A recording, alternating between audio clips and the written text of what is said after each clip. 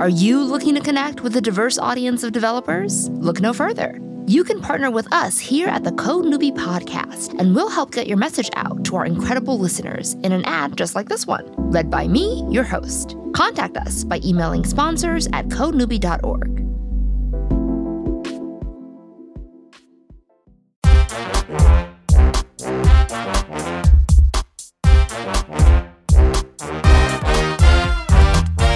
Welcome to the Code Newbie Podcast, where we talk to people on their coding journey in hopes of helping you on yours. I'm your host, Saran, and today we're talking about going from junior developer to just developer. In 2012, Ben started Upcase. My name is Ben Orenstein. And the tagline of this learning platform is, take the junior out of your title. It's very much dedicated to leveling up, especially junior developers. There are tons of learning resources out there for new developers. But what happens when you've been on the job for a year or two and you want to get better? How do you level up? Sometimes leveling up is about getting better at the thing you're already doing.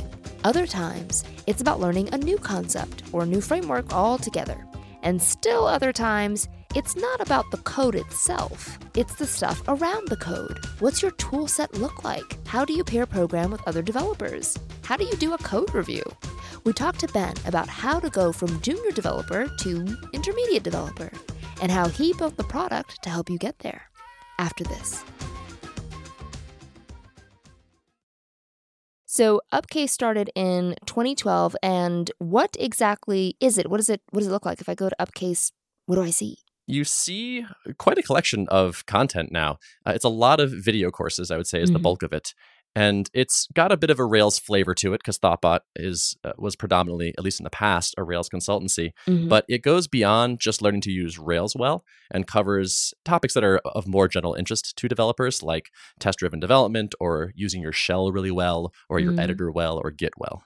So with this video content, especially in 2012, I feel like there's a lot of content nowadays. You know, if I want to learn to code, I'm overwhelmed by all the resources and options. What did the landscape for learning this stuff look like in 2012? So it wasn't as saturated as it is now, but I would actually say that today's landscape is similar to what existed back then in one important way, which is there is a huge amount of beginner content. People are making way more things for new people than like late intermediate people. There's a huge market of people who want to get into programming. So if you want to make a educational site, you have this steady stream of people that are trying to get into it. But once those people have graduated boot camp or been on the job for a year or so, the amount of content really thins out. And that was where we had so much knowledge to share because we had been doing this stuff every day in the real world.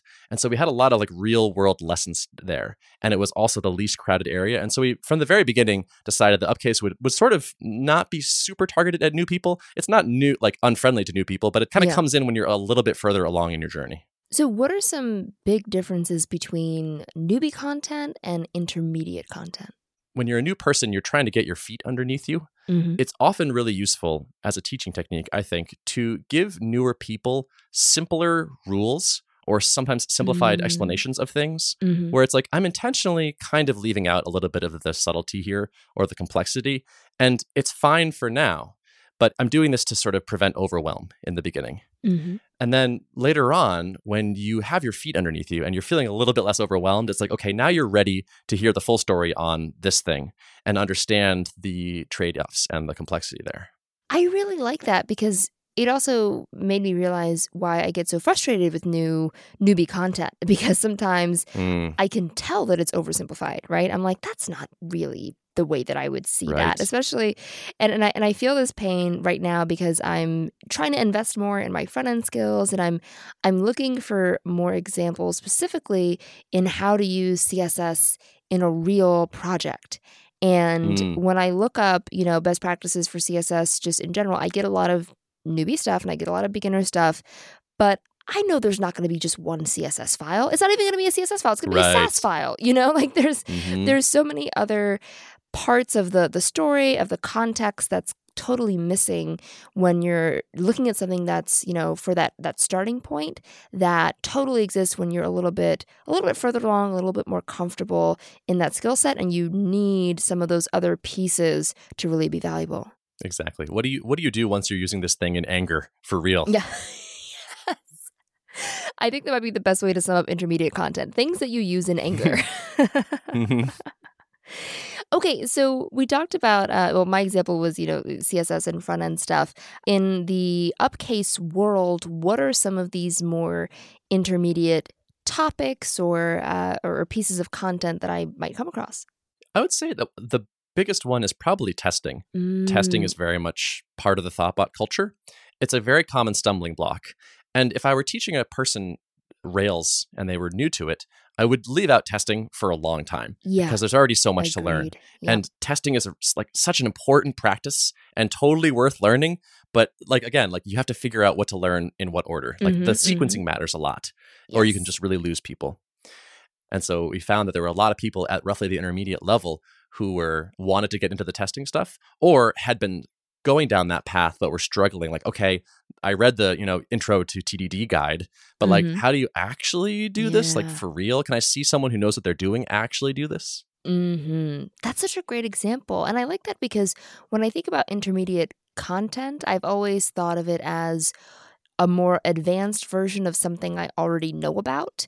But I totally agree with you that testing isn't something a beginner should worry about. It doesn't make any sense. What do you even know what to test and why when you don't even know how to build the thing that you want to test? It just doesn't make any sense to learn it so early. Totally. Yeah. What are some other topics or things that maybe folks listening have heard about and think they should know about, but maybe should hold off on? So there's one that's very dear to my heart, which is Vim, which is a text editor. Yep. And it's one of these things where it's an incredibly powerful tool, and the rewards for learning it will pay back over such a long span of your career that I think it's worth doing. But again, I don't think it's worth doing right away necessarily. I completely agree. And the only reason I know Vim is because of Thoughtbot, because you all made me learn it. And it was the most painful 2 weeks. Oh my goodness, I felt absolutely useless. But I did it. And now it's just fun. I really enjoy it. And because I know Vim, a lot of people will say, hey, a lot of beginners especially will say, hey, do you think I should learn it? And I'm like, nope. Don't do it. That's not, of all the things you could focus on, that is not the thing right now.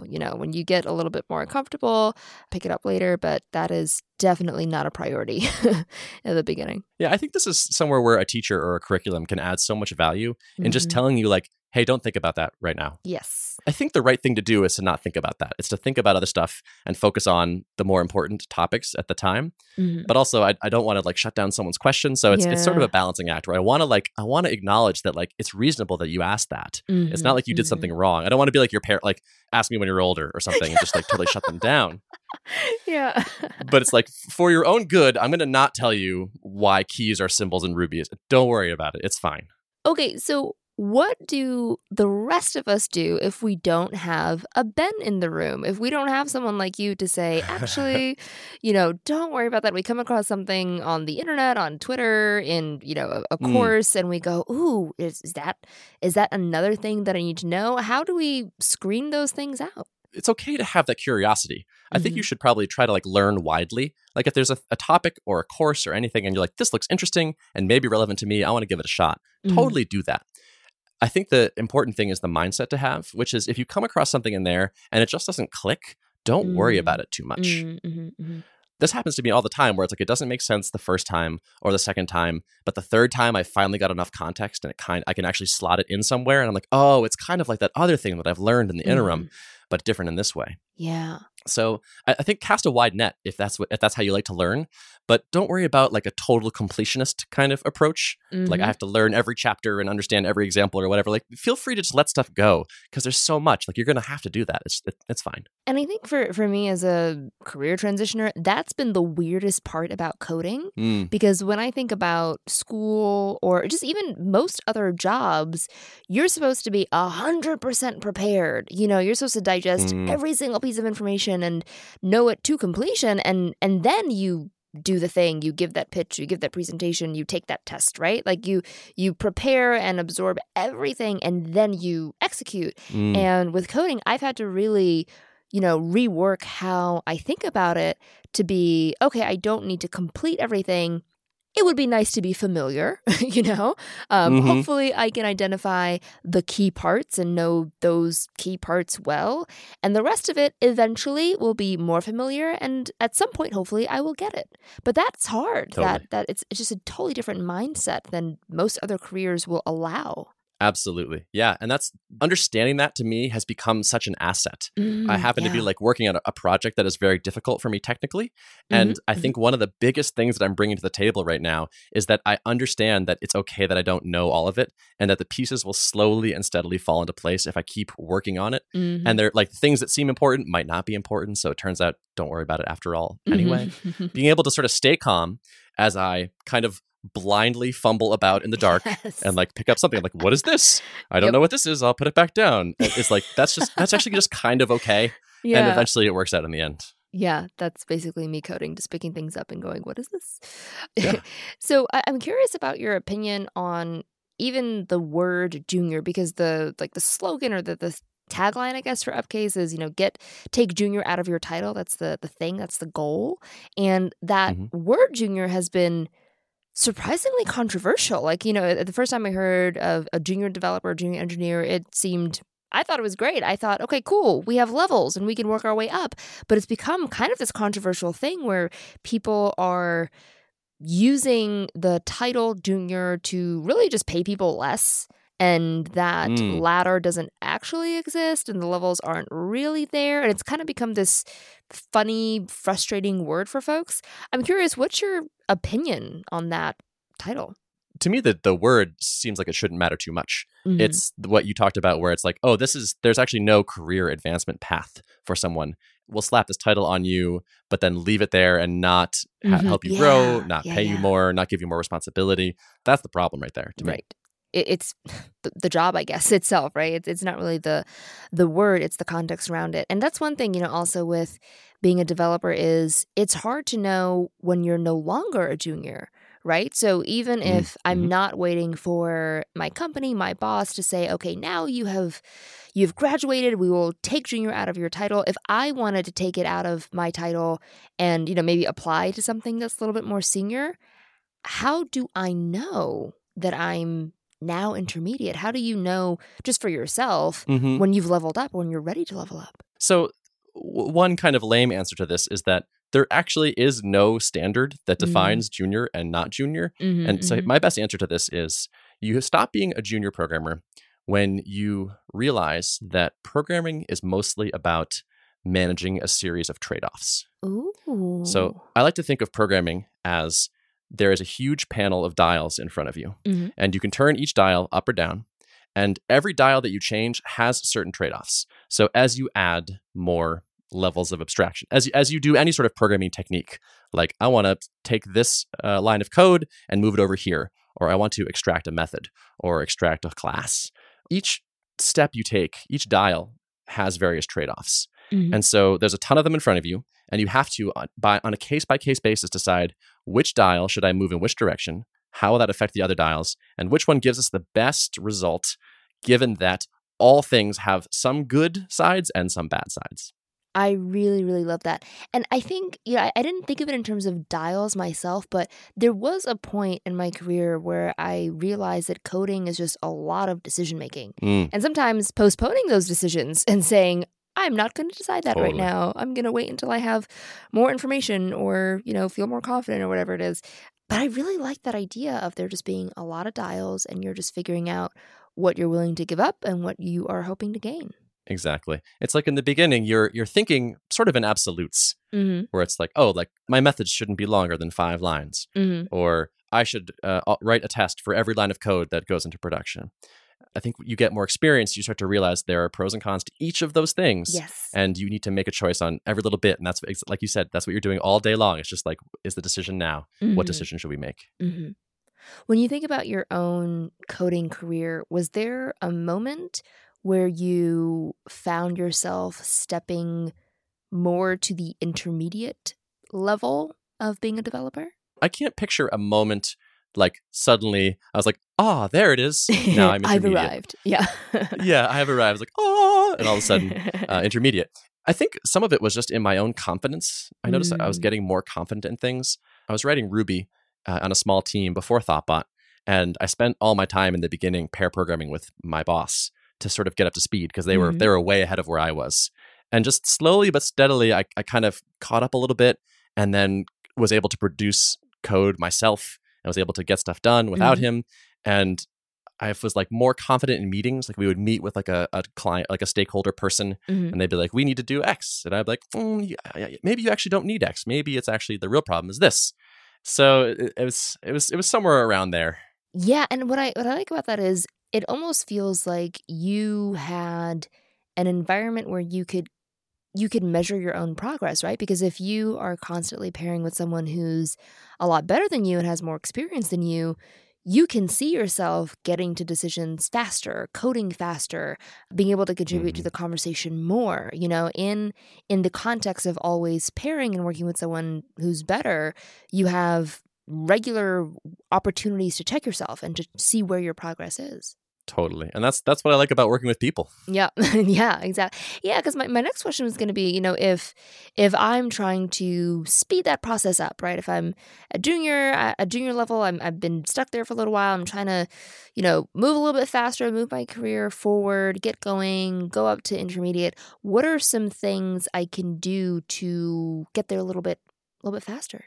The quality of your coworkers is the most important variable in this, I think. Yep. Absolutely. And if you don't have great coworkers, it doesn't have to be coworkers. It could be other people at a meetup or friends or professors or something like that. In programming, pairing is a nice way of sort of doing that in real time. Like pair programming is great. But even if you don't pair with someone, just having coworkers around you that have high standards and care about what they're doing and want to help you level up is I think, just the biggest variable. So you mentioned pair programming. How exactly does pairing work? Pair programming is two people working on the same problem on the same computer. So the way it is usually done is if you and I wanted to pair on something, I'd say, hey, Saran, could I get another set of eyes on this? And you would say, sure, no problem. And you, being very savvy, would probably bring your keyboard. And we'd plug your keyboard in, and you and I would sit with the monitor between us, and we would take turns typing. So maybe I'm writing the code, and you're looking at it and thinking and considering the edge cases, or maybe you're writing the code, and I'm doing that.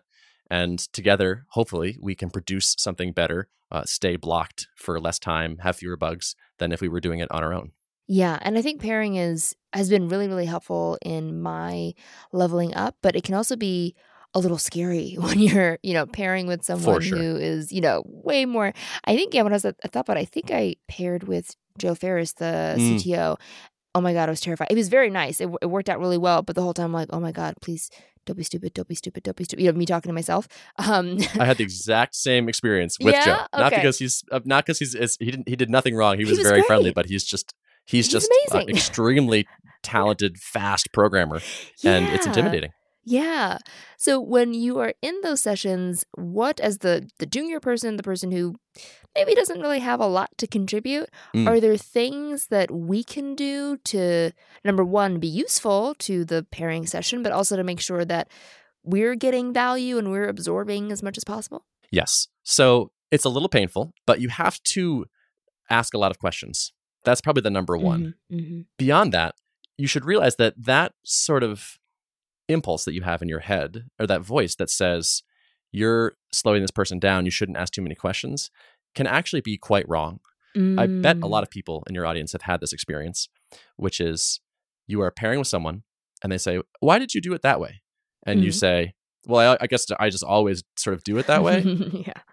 And then you realize you have no good reason for that. Yeah. And so sometimes someone with like a new perspective, a fresh perspective, asks you a question and can point out this like sort of gap in your own knowledge and offer like a really interesting opportunity to go learn it together right then and there. Absolutely. Yeah, that's one of my favorite things about pairing with someone who is less experienced or just knows less about the thing that I'm working on is not only is it an opportunity for them to point out my knowledge gaps, but it also forces me to be really thoughtful because I anticipate those questions.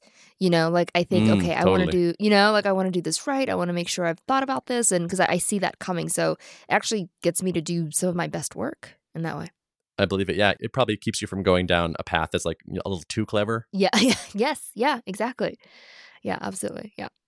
One of the things that I really appreciate about the Upcase platform, which by the way, recently was announced to be like free now, right? It used to be a paid thing, but now it's totally free and open for anyone, which is awesome. It turns out we have buried the lead a little bit. Yeah, right. Which is great. So anyone who is listening can go, and the link will be in the show notes, and you can check it out, and you can level up today at no cost to you. So I know you don't work at Thoughtbot anymore, but shout out to Thoughtbot for doing that. Appreciate that.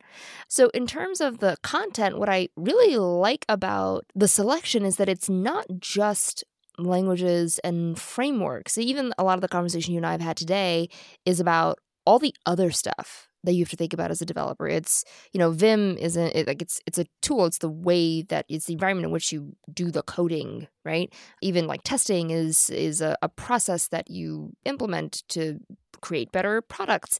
And so it feels like there's almost this other type of education, this whole category of learning that isn't JavaScript, Ruby, Python. It's how to do the JavaScripting and the Pythoning well. There's all this other stuff.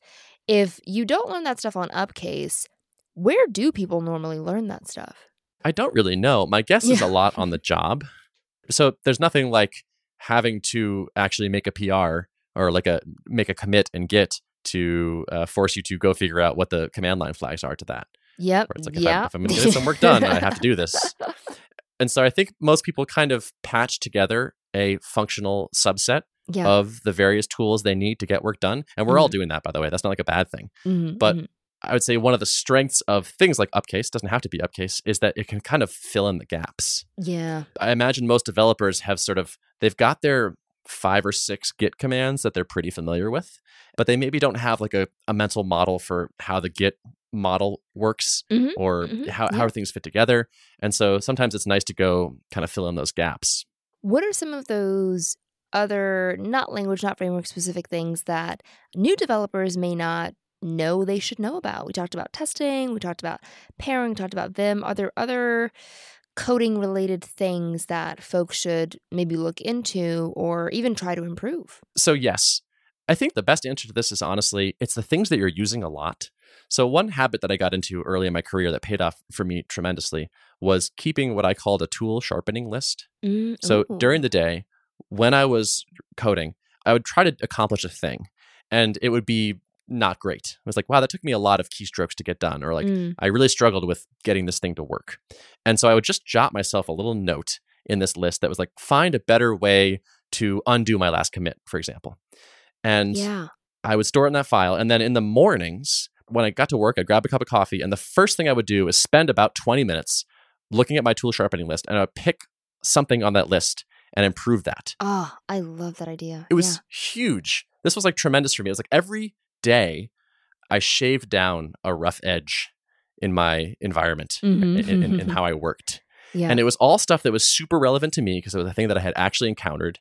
And it had this really nice effect where if you're trying to get work done and you realize that your workflow is kind of suboptimal, you don't want to stop right then and go research something to improve it. Yeah, exactly. But you don't want to miss that opportunity to fix that thing for later. Right, yeah. And this little habit that I got into solved that really nicely for me.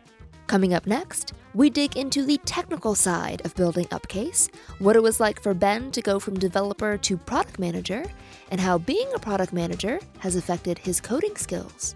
And after the break, Tales from the Command Line. It's up next after this. Tales from the Command Line. It gives us a chance to dig into one particular part of the episode and hear a different perspective from a really experienced developer in the field, Scott McCarty. Yeah, my name is Scott McCarty. I am a principal product manager, and I focus on containers, like all the technology within containers that enables Red Hat Enterprise Linux and OpenShift. Let's begin. And how long have you been in tech?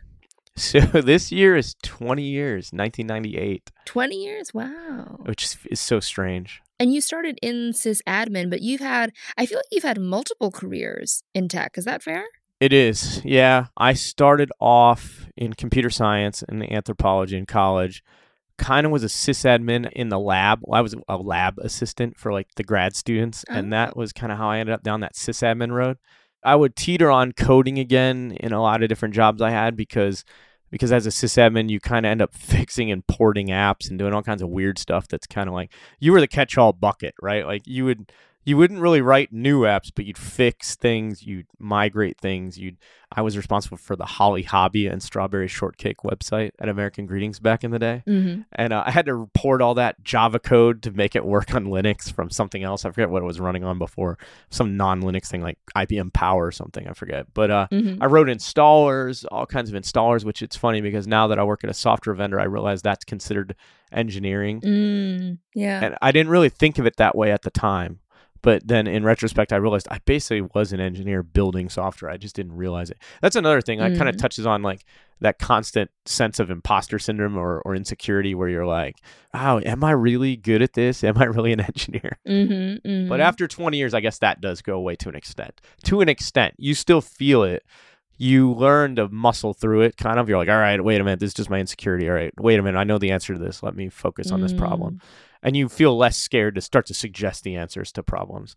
Yeah. And so when you're working through these different careers and these different roles, is there a moment in each one where you go, ooh, I kind of know what I'm talking about? To an extent, like, yeah, you start to realize at some point you kind of have an opinion on things. It's funny, now people will ask me, they're like, what do you think about blah, blah, blah? And I'm like, well, I'm just going to let you know, I'm kind of opinionated about this.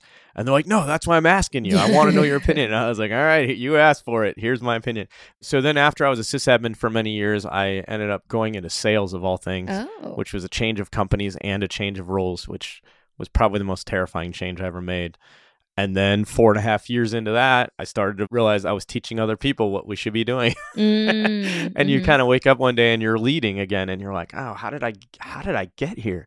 How did this happen? Yeah. And then I changed to product marketing and the same thing happened like 3.5 years later. I started to realize I was guiding people on positioning and messaging and how we should message things and align them with other products across the portfolio and start to think of the stories holistically. And you just get good at it. It's bizarre. You start to show other people how to do it and you start to mentor other people. And now I'm in product management and I would say I'm not there yet. There are certain things I know, but this is probably one of the hardest jobs I've ever had. I joke, like I'll walk into a meeting and I'm like, all right, there are no good ideas. I just want to level set. We have no good ideas. We have only bad ideas. But now we have to figure out what the best bad idea is. And everyone's like, oh gosh, this again. I'm like, yes. This is where we're at. You mentioned that there are a couple times when you look around and you go, oh, people are asking me questions and they're asking me for my opinions. And I actually have some really strong opinions. I have a funnier story that just popped in my mind about one I didn't know, but I thought I did. I'll set the stage here. I was 19-ish. I started college. I had blue hair. I was in punk bands. I wore combat boots. I was like a complete freak back then. I mean, nowadays this is more common, but back then there was nobody like this in computer science. It was very, very conservative. I guess it's just the best way to explain it. And I show up. I came from an inner city school. Like I went to a school that was very mixed. I was the only, as they say. I had the feeling of the only. And I was starting to feel like I thought I knew what I was doing. I was programming for about 1.5 years and I realized I was pretty good at it. I was maybe better than average. At least I fancied myself that. I was working on the Pac-Man game on the side and we were being competitive. And basically like my friend goes, I had this brand new laptop that I had bought that I thought was like amazing. I remember it was like a Compaq 1135 and had like a K62 AMD 266 megahertz processor. I was like super proud of this thing. Like I knew all of its stats and like all these things. I showed up one night at a restaurant with all these other kind of nerds, geeks, whatever you want to say at the time. And I was like, I know what I'm doing here. And I was like, let me show them this. They're going to be like, yeah. My one friend, Chad, was like, I mean, it's cool, but why don't you have Linux on it? And I was like, Linux? I was like, what is that word? Like, I'd never even heard this word before. Linux? What is this? And he goes, yeah, it's like another operating system. And I go, I was so mad because he like said it in such a scoffing way. He was like, I mean, you think you're cool, but whatever, dude, you know? And I was like, I will learn more about this than him. I swear on my life. I was so mad. I think he regrets it because I probably talked to him every day, multiple times a day on the phone for like 90 days straight. I was like, I can't get this modem to work. What is it? What is this weird error message? Blah, blah. I remember we went to Best Buy, bought Red Hat Linux 5.2. I could barely install it, slowly but surely over like 90 days of chaos. There was no Google at the time. You got to remember, like, you couldn't just Google problems. So I would just call Google, which was my friend Chad, the original Google. And then one day, finally, probably I was about 24 and I got a job at NASA. And then I realized, okay, I know a little bit about this now. And so then, once I got a job, I think that helped me realize that I had something that was useful to the market, But I learned it just because I was annoyed because he told me I didn't know about something that was cool. Yeah, that's how it all. I love that. I love that was what started your Linux career. It's always a balancing act, right? Like you have to have enough confidence to know that you can bat at the next thing. So like going from being a sysadmin to going into sales was terrifying because I don't know what I don't know, and I don't know why these people think I can do this job. In a nutshell, you're kind of like, why are these people having this confidence in me that I can do this? I'm not sure that I can do this.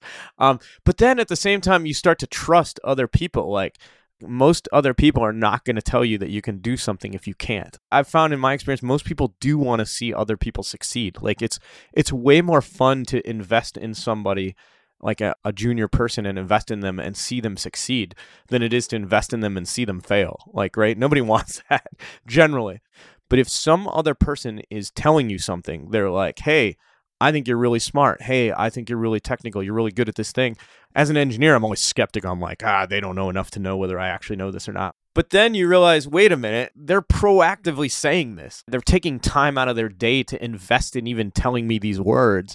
They probably have a strong sentiment about this. And so you have to start to accept that, right? Like at one point you go, oh, okay, this person seems pretty smart and they seem to know and they're telling me, and it's been like 3 people now or 4 people or 5 or whatever, and you start to realize, I guess I need to have some confidence in myself and actually do this next thing.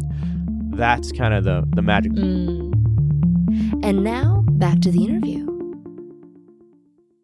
So I want to switch gears a little bit. We talked about curriculum and leveling up. I want to talk a little bit about building a product because you are one of the co-creators of Upcase. So you were there from the very, very beginning. Tell me a little bit about how that idea came to be.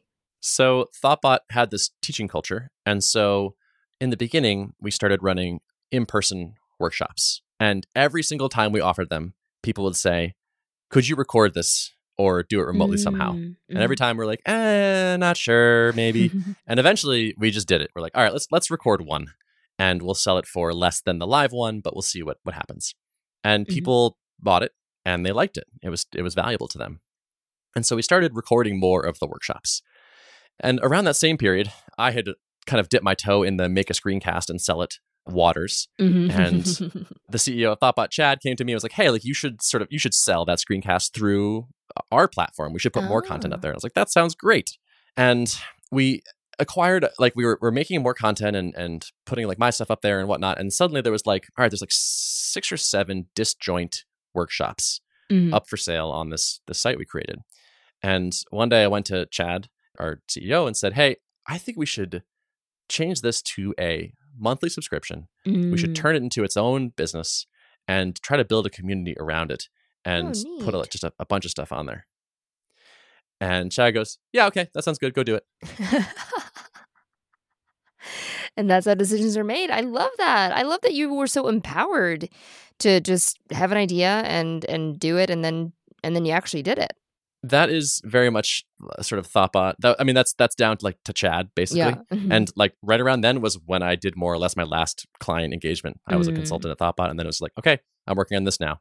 That was just like, done. Interesting. Okay. So that became your full-time job at Thoughtbot? It was, yeah, for many years. Very cool.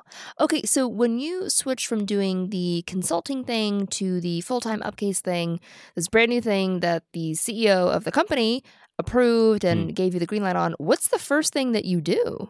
I'm not sure the first thing we did. We changed the pricing model because that made sense to us. Like we wanted to have a thing that you paid a little bit each month as opposed to one-off purchases, so that we could create a ton of content and everyone would get it. Yeah. Yeah. And I think the pricing model changed our mentality around it. Whereas like, yeah, we can just make a lot of stuff and start thinking about this as more of a curriculum than like one-off purchases. And we also started thinking about it as a community. So I don't remember when we added the forum, but we did. And that helped a lot. Like a forum does not make a community by itself, but it doesn't hurt. It was one of those sort of key early steps for us, I think. So when you are moving from, because there's different iterations of the product, right? There's the live class. If we start all the way from the beginning, live classes, and there's the recorded classes, and then now there's a lot of different stuff that people can kind of do a little bit more a la carte or build a curriculum out of. How did the curriculum or the content itself change over those iterations? So it changed in a couple ways. One is I think it got better. We re-recorded a number of our most popular workshops because Rails versions would change and whatnot. That's true. So a 2-day in-person class can have a very different shape than an online class and probably should. And so the online versions got more split up. Some people would like binge on it over like just a day or two, but a lot of people would kind of want to consume it in smaller bites. So one of the first things we started doing was like break these into smaller pieces. Another thing was that we, and like along those same lines, is we added actually a weekly video to go out to people. Yeah. When you sign up for the service, there's like this big pile. And they're like, wow, there's a lot here. And by making a video every week, a short one, and sending it out to people, it was like, okay, if you find that a little too overwhelming, maybe just try watching this one each week, and you're still going to get some good knowledge, like pretty guaranteed. And that might be a good kind of on-ramp to this. Yeah. So when I think about the process of building the product physically, I guess technically, right, there's the content itself, which it sounds like you already did a lot of thinking around that. There already was a lot of content that was established from the live teaching and then the recorded teachings. And now there's this pricing change and there's some shift in the content. But you also had to build out an actual platform, right? You had to build like software to make this business run. What was that process like? It was like most software development processes, much longer than we anticipated. How long did you think it was going to take? And how long did it actually take? I just remember spending so much time writing code that didn't really make the product that much better. Oh, interesting. Yeah. So like we integrated with Stripe for our billing purposes. Yep. It's gotten better in this regard. But back then, it was like incredibly easy to get onboarded. Like the first getting to the point where you could have a credit card form on your website was like an hour. And then over the next year, I did probably another like 100 hours of development to like be like, oh, we need to give people receipts. And some people want special things written on their receipts. And people keep mentioning this thing about taxes and whatnot. I don't want to think about that for sure. And it's just like, I just kept going back to the product. And I was like, I would like spend a day writing Stripe support code. And I'd be like, no one is paying us for Stripe support code. I'm just like kind of fooling around here. So when you think about, and that was 6 years ago now, right? When you think about what you know now as a product manager, and you actually are managing your own product with your startup now, what are some things that you learned in building Upcase that you would not do again today? So there's this pretty famous Paul Graham essay that's called, and Paul Graham is a startup investor, and it's called Do Things That Don't Scale. Yeah. His advice is, in the beginning, founders are always looking for scalable solutions to things. Like, how are we going to deal with this when we have thousands of customers? Yeah. And you should probably, in the beginning, like what it takes to get most companies off the ground is doing things that don't scale. Don't think about 1,000 customers. Just think about 5. And so if it means you have to like write someone a custom birthday cake or something, like do that, even though it's not a thing you can do later at scale. And so one day, Chad and I read this post and we're like, this is great advice. This is so good. We got to do this to make Upcase more awesome. And so we decided to offer one-on-one mentoring to, I think, just about anyone that signed up for Upcase. Oh, man. And within like a month, our calendars were just like booked solid with like 30-minute video calls with people. Wow. We did learn a lot. But after, you can imagine after like 30, like you stop learning new things. And so we were like, well, we did the thing that didn't scale. And it didn't scale. So I think we have to kind of, we're already at too big a scale to do the things that don't scale. So we got to do something else. And so we at least we offloaded a lot of that pretty fast. So be careful about blindly following, advice on the internet, I guess is the lesson there. Yeah, and your situation is also different because you're kind of a startup within an existing and pretty successful company, right? So Right. you kind of do have to think about scale a little bit, just a little bit at that point. So yeah, that's Yeah, interesting. exactly. It's also an interesting point about talking to customers too, because for a long time before I got into coding and even just the startup world, I read a lot about it, and I would read about get out of the building is like a famous mantra, right, in the lean startup Right. world, and they would tell you to do all these customer interviews, and I was always confused by it because it felt like trying to put a scientific process on something that is not scientific. And I'm thinking, well, how many data points do you need before you can conclude, like you know for sure that this feature is indeed the thing to work on, like I always saw it from that perspective. And it Right. wasn't until I just did it that I realized, oh, you just need like 5. Like you really don't need, Yeah. hundreds or even dozens. A lot of times you just need a couple to point you in the right direction. Then you do a couple more. So yeah, a lot of, and I think this applies to coding too, a lot of what you read about makes a lot more sense when you just do it, when you just roll up your Oh, sleeves God, and yeah. take that first step. Yeah, there's nothing like actually throwing yourself into it. Absolutely. So when I think about a learning platform, again, on the technical level, I'm thinking I can watch the videos. There's some type of media player. I have to pay for it. So there's some type of credit card payment processing tool thing. What other stuff is there? What are some of the other features that you had to think about when building this product? So as a product goes, it's fairly simple from functionality standpoint because the thing that you're buying is not like a normal SaaS where it's like I'm buying a Right. tool that Yeah. accomplishes this goal. So much of the work that I did, honestly, on Upcase was not writing code. So much of Upcase was content creation and being in the studio and figuring out how do we teach things, how do we reshoot this, how do we make it clearer and better. Yeah. So when you transitioned from being a consultant at Thoughtbot, which was, I imagine, mostly actual coding, like coding, on a product and working with Right. clients, and then moving to product management, what was the biggest shift? What was the biggest change for you? I guess it was that a lot of the times writing code is not the answer. Oh, interesting. When you're a developer, all problems are solved by code, Yes. basically. Mhm. So like someone has already vetted this customer and determined that the thing that they need is code. Yeah, that's true. And so it's like Yeah. all you get, like constantly, you just meet a new person. Hi, this is your new client, and they need code. And I'm like, great, I know how to do code. I can Let's do make that. code. Here we go. Yeah. Yeah. And when you're trying to grow a business, lots of your problems are not solved with code. So it was tough to give up my programming roots, basically, where a lot of the times it's like, I haven't written code in 10 days, and that's the best thing I could have done for this business right now. But it was something I loved. So it was kind of, it's a hard trade-off to make. Yeah. At that point, when you switched over to doing Upcase, how long had you been coding for professionally? About 5 years. Okay.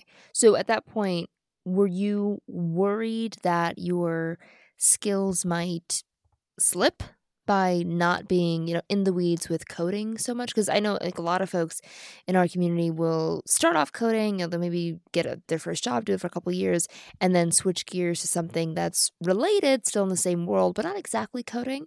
And I'm wondering, when you made that shift, were you concerned about your skills? Yes, and I was right to be concerned because they did slip. Yeah. I missed JavaScript, basically. Mhm. There was this like emergence where it was like, holy crap, JavaScript. And it was Backbone Yeah. and things like that. And I sort of like missed that whole thing. Yeah. But yeah, like if you're not programming full time, the world of programming changes so much that keeping up with it is honestly quite a bit of work. So I'm wondering now, as a CEO of that tiny startup you mentioned, when you reflect on your years as a developer and then your years doing Upcase and building a product where code is still important but not the most important thing, how do you balance your coding skills and your product management skills? Do you get to code as much as you used to? No. So yeah, I'm in a tiny startup right now, and there's 3 of us, and my other two co-founders are both developers, and they are the only ones writing code right now, and I'm focused on sales and marketing. Yeah. So I have like almost kind of officially given up the keyboard in a professional capacity for my day job. How do you feel about that? It's not awesome, honestly. I view it as a bit of a sacrifice that I'm making to hopefully make this business work. I'm not doing the thing I love most though, so it's tricky. So I'm finding that I am doing more stuff on the side. But yeah, to be honest, it's a sacrifice, but it's one I'm willing to make right now. Yeah. So what advice do you have for folks listening who are juniors, who are hoping to level up and be a little bit more intermediate? What advice do you have for them on how they can make that transition?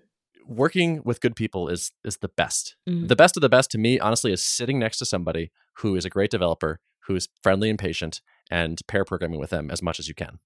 So it's possible you can do that at work. It's possible you can do that at a meetup. If you can't find good coworkers and there's no good meetups, you probably should move or something. I think it's never been easier to get access to this kind of knowledge. That's true. But if it were me, if I'd like delete my brain and start from scratch, I would want to do the same thing I did last time, which is find someone really good who's nice and patient and sit with them a lot, as much as possible during the day, and just like try to copy their brain into mine as efficiently as possible. I like that strategy. All right, so now let's move on to some fill in the blanks. Are you ready?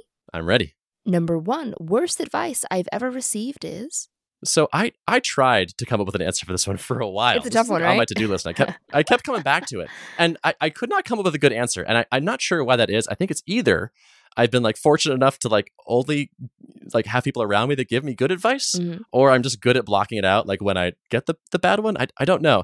This is not to say that I only make good decisions, because I've made so many bad decisions, but it's usually as a result of advice I've given to myself. Interesting. Can you give me an example of that? That sounds really interesting. What is bad advice you've given to yourself? You know, I don't want to get too deep into it, but I will just say like dating is the genre for this. Yeah. That's a different podcast, but okay. Got it. Yeah, cool. Exactly. Number 2, my first coding project was about? So the first time I ever touched code and changed it and saw the world change was in QBasic, which was like this like programming language for, I think, DOS back in the day. And there's this game called Gorilla.basic. And there's like a little game where you have 2 gorillas standing on a skyline and they would throw bananas at each other. Oh. And so like you would enter in an angle and you would enter in a speed, and then like it would fire the banana and you would try to hit the other player. And this game had the source code right there. Like you could just go look at it. And it was the first time I'd ever seen it. And I was like, oh my God, what is this arcane magic? And there was a set of constants at the top of this file where it was like, these are the constants that control the game. And it was like gravity was set to a certain number. And I was like, what if I just change this to a totally different number? Yeah. And all of a sudden, like you would like run the game and throw the banana, and instead of like going up in a nice arc and coming back down, it would fire off into the sky because like had like a negative gravity all of a sudden. And it would just like enter orbit and be gone. Oh, wow. And that was like the first time in my life I've been like, wow, like I can see now, like I kind of understand if I change this thing over here, the program changes. Like, wow, that's really cool. That is really cool. How old were you when you did this? Pretty young. I was really lucky. My dad was in the high-tech industry, so we got a computer pretty early on, and so I was probably 10 or something. Yeah. So 10 is pretty young, but at that point, did you know that you could get a job doing stuff like that? No. Yeah. No. Development being a good career was a very happy accident for me. Oh, yeah. Where like I was in love with computers so early, but I never was like, and it'll be a great career someday. Yeah. It was just like, I love this thing. I want it. I want to do nothing but touch it. And so I did. And it just out of pure luck, it turns out that people will pay you to do this. And that's lucky me. At what point did you realize that it could be a career? So I got like an internship when I was in high school to do IT work for a company. And just the stuff I had learned kind of organically turned out to be like what a junior IT person would do at a company. Wow, that is really lucky. Yeah. I have a bit of my dad was in sales, and the opposite of bad advice, he gave me this great advice, which was for any job or anything you want, really, there's like the front door normal path, which is like send your resume here, or like do an interview here, go to this right school, and then get get interviewed because you went to the good school. And then there's like the back door path, which is like requires a little bit more work, but can often be like a better shortcut. Yeah. So like I wanted to get an internship when I was in high school, and I was like, I've fiddled around with computers so long, I've been so obsessed with this, surely this is somewhat valuable. And so I spent a couple days at the start of the summer walking around to companies and trying to get them to hire me. And the big companies that I would walk up to, I'd be like, hi, where's HR? And they'd be like, I'm sorry, who are you? And how can I help you? And I was like, yeah, I'm looking for a job. And I was like 16 or 17 at the time. And they're like, sure. Why don't you leave a resume with us and we'll get back to you? And I was like, right, that's the front door. That means no. That means that's never going to work out. But I kept wandering around. And one day I found a startup. And the startup didn't have a receptionist because they were like any person up front because they were too small. Yeah. And so I wandered through and like saw someone in the hall. I was like, hey, where's HR? He's like, oh, it's Andrea. She's over there. And I was like, great, thanks. And then I walk over to HR. I was like, hi, can I have a job? And believe it or not, like that worked. That is amazing. Yeah. She's like, who are you? What do you want to do? And I told her, and she's like, this is crazy, but we were just considering posting a job ad for a junior IT person. Oh, Let me go get our IT manager and have him talk to you. And I was like, wow, I can't believe that worked. Oh my So this was an inflection point for my career. Yeah. Where like having this tech related experience gave me so much legitimacy later on that I really think it like took the curve of my path and really just like yanked it in a particular direction that was super huge for me. That is so amazing. Were you nervous at all about going into, because you're a kid, just to remind everyone, you're a child. You're a teenager, and legally, and you are walking into these businesses where grown people are working for money. Did you feel any type of way about that? Oh God, yeah. I mean, it was very nerve-wracking to do. Yeah, and it was a little scary afterwards, even when I got the job. Like, just I remember like getting dressed for my first day of work, and like I put on like a baseball hat, and my mom was like, "No, honey, no baseball hat, not adorable. At work. This is business casual." And I was like, "Oh, okay." I was like, "Well, my hair looked kind of puffy, so I thought of the hat." She's like, "No." So yeah, I didn't know it was up, but like honestly, that lesson of like try the other thing has been a recurring theme for me and has given me some of my biggest breaks. Number 3, one thing I wish I knew when I first started to code is that feeling of being stuck and not knowing what's wrong, and this thing should totally work and it doesn't, and this is so frustrating. I'm like, well, I hate this and I'm angry. Is 100% normal. Yep. And continues throughout your career. And it's not you. And so if you're feeling that, and especially you're in the early days, the natural response to that is like, I'm messing up, or like, I'm not getting this as quickly as I should. But that's just the life of a working programmer. And so your best bet is to like, don't think negative thoughts about yourself. Realize that's just the job, and hopefully kind of learn to love it, love the suffering just a little bit. Love the suffering. I like that. Yeah, what always confused me, especially in the first few years of my coding career, is the fact that there were so many prominent, famous, accomplished developers who seemed to enjoy bragging about how little they knew. You'd get, folks like Scott Hanselman saying like, I still don't know what I'm doing. I'm still figuring it out. And I would think, Scott, we can see that, like, why would you admit that why would you publicly, admit that you don't know what you're doing? It never made sense to me. And it wasn't until, years in that I realized it's because the value of a programmer isn't in how much you know. It's the fact that you will figure it out. Once I realized that, things got a lot easier. There wasn't this this intense pressure to absorb and memorize and internalize every single thing that came up. It was trusting the fact that I don't know this now. I'm picking things up, seeing if it works, but I know that I can figure it out. And over time, I built up that confidence. And I think that's really what we get paid for, right? As developers, I think we get paid to figure stuff out, not to already know everything. I love it. Good wisdom there. All right. Well, thank you so much, Ben, for talking to us about leveling up and how to get from junior to intermediate, how to build products. I feel like we covered so many great topics in that one. Thank you so much. You want to say goodbye? I'd love to. Thanks so much for having me on. I love what you're doing, and we've been friends a while, so it was a treat for me to do this. I had fun. And that's the end of the episode. Let me know what you think. Tweet me at CodeNewbies or send me an email, hello@codenewbie.org. For more info on the podcast, check out www.codenewbie.org/podcast.